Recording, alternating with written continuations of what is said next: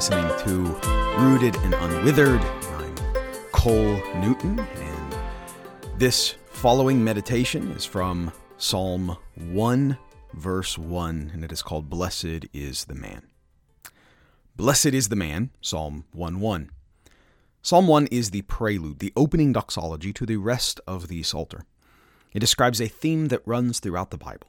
Genesis 1 and 2 describes this theme as the choice between the words of God or of Satan. Proverbs calls it the choice between wisdom or foolishness. Paul said that it's either being dead in sin or alive with Christ, and Jesus said that it is the walk down either the easy, broad path that ends in destruction or a hard, narrow path that leads to life everlasting. Someone calls it either being blessed or wicked. Indeed, the blessed man is the focal point of the psalm, and he is described by action, that is, meditating on God's law, by comparison, being like a tree, and in contrast to the wicked. Biblically, to be blessed is to be favored by God. Conversely, the wicked are disconnected from God, still, as Colossians 1:21 says, alienated and hostile in mind, doing evil deeds. To belong to God means being blessed, wise, and alive, while rejecting God is wickedness, foolishness, and ultimately death. And each and every person must walk down one of these two paths. There is no third option.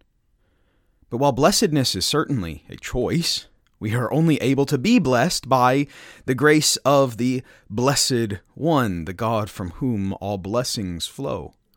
We are called to walk in the favor of our God, but we can never earn his favor. Abraham, the man of faith, was blessed because God favored him. God chose him from among his unbelieving pagan family. God covenanted with him. God sustained him. He was a blessed man because he was God's man, because God laid claim to him.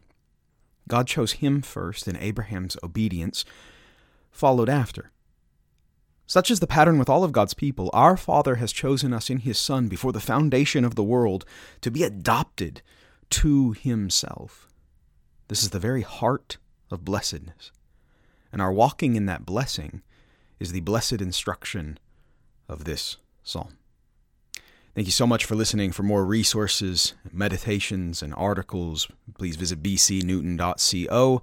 And until next time, grace and peace.